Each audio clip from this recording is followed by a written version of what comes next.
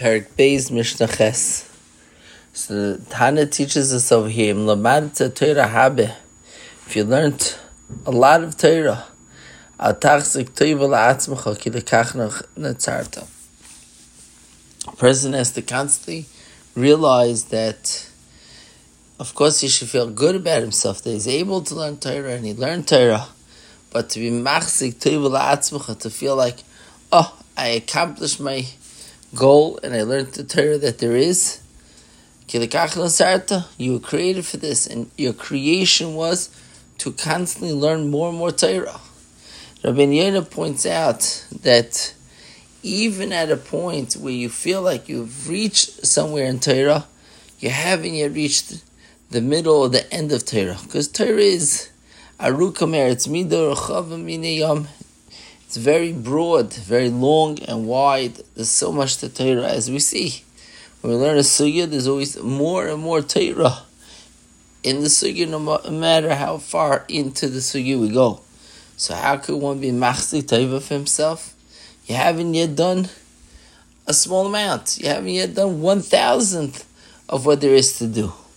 One may ask, that sounds depressing. It sounds like I haven't accomplished anything. But yet, there's something deeper. Of course you've accomplished. Of course you've learned the Torah. And you deserve a lot of credit for learning Torah. But Rabbeinu Yona is teaching us through the eyes of the Tana that in order to continue to steig, in order to continue to learn, a person has to realize there's still so much more. And as soon as I feel like I got there, then I stop. And this is Rabbi Yochanan Zakkai, someone that understood what Torah is all about. As the Gemara tells us in Masechta Sukkah and Bava Basra, that Rabbi Yochanan Zakkai lo hiniach mikro mishnah talmud halachos v'agodos dikdukei Torah v'dikdukei seifrim kalim v'chamurim gzeir shaves tikufos gematres sichas malachei hashores sichas shedim v'sichas dikolim. Rabbi Yochanan Zakkai knew it all, and yet he tells us, but as much as I know, it's only echo mine elef, it's only one tipa, one drop to what there really is out there.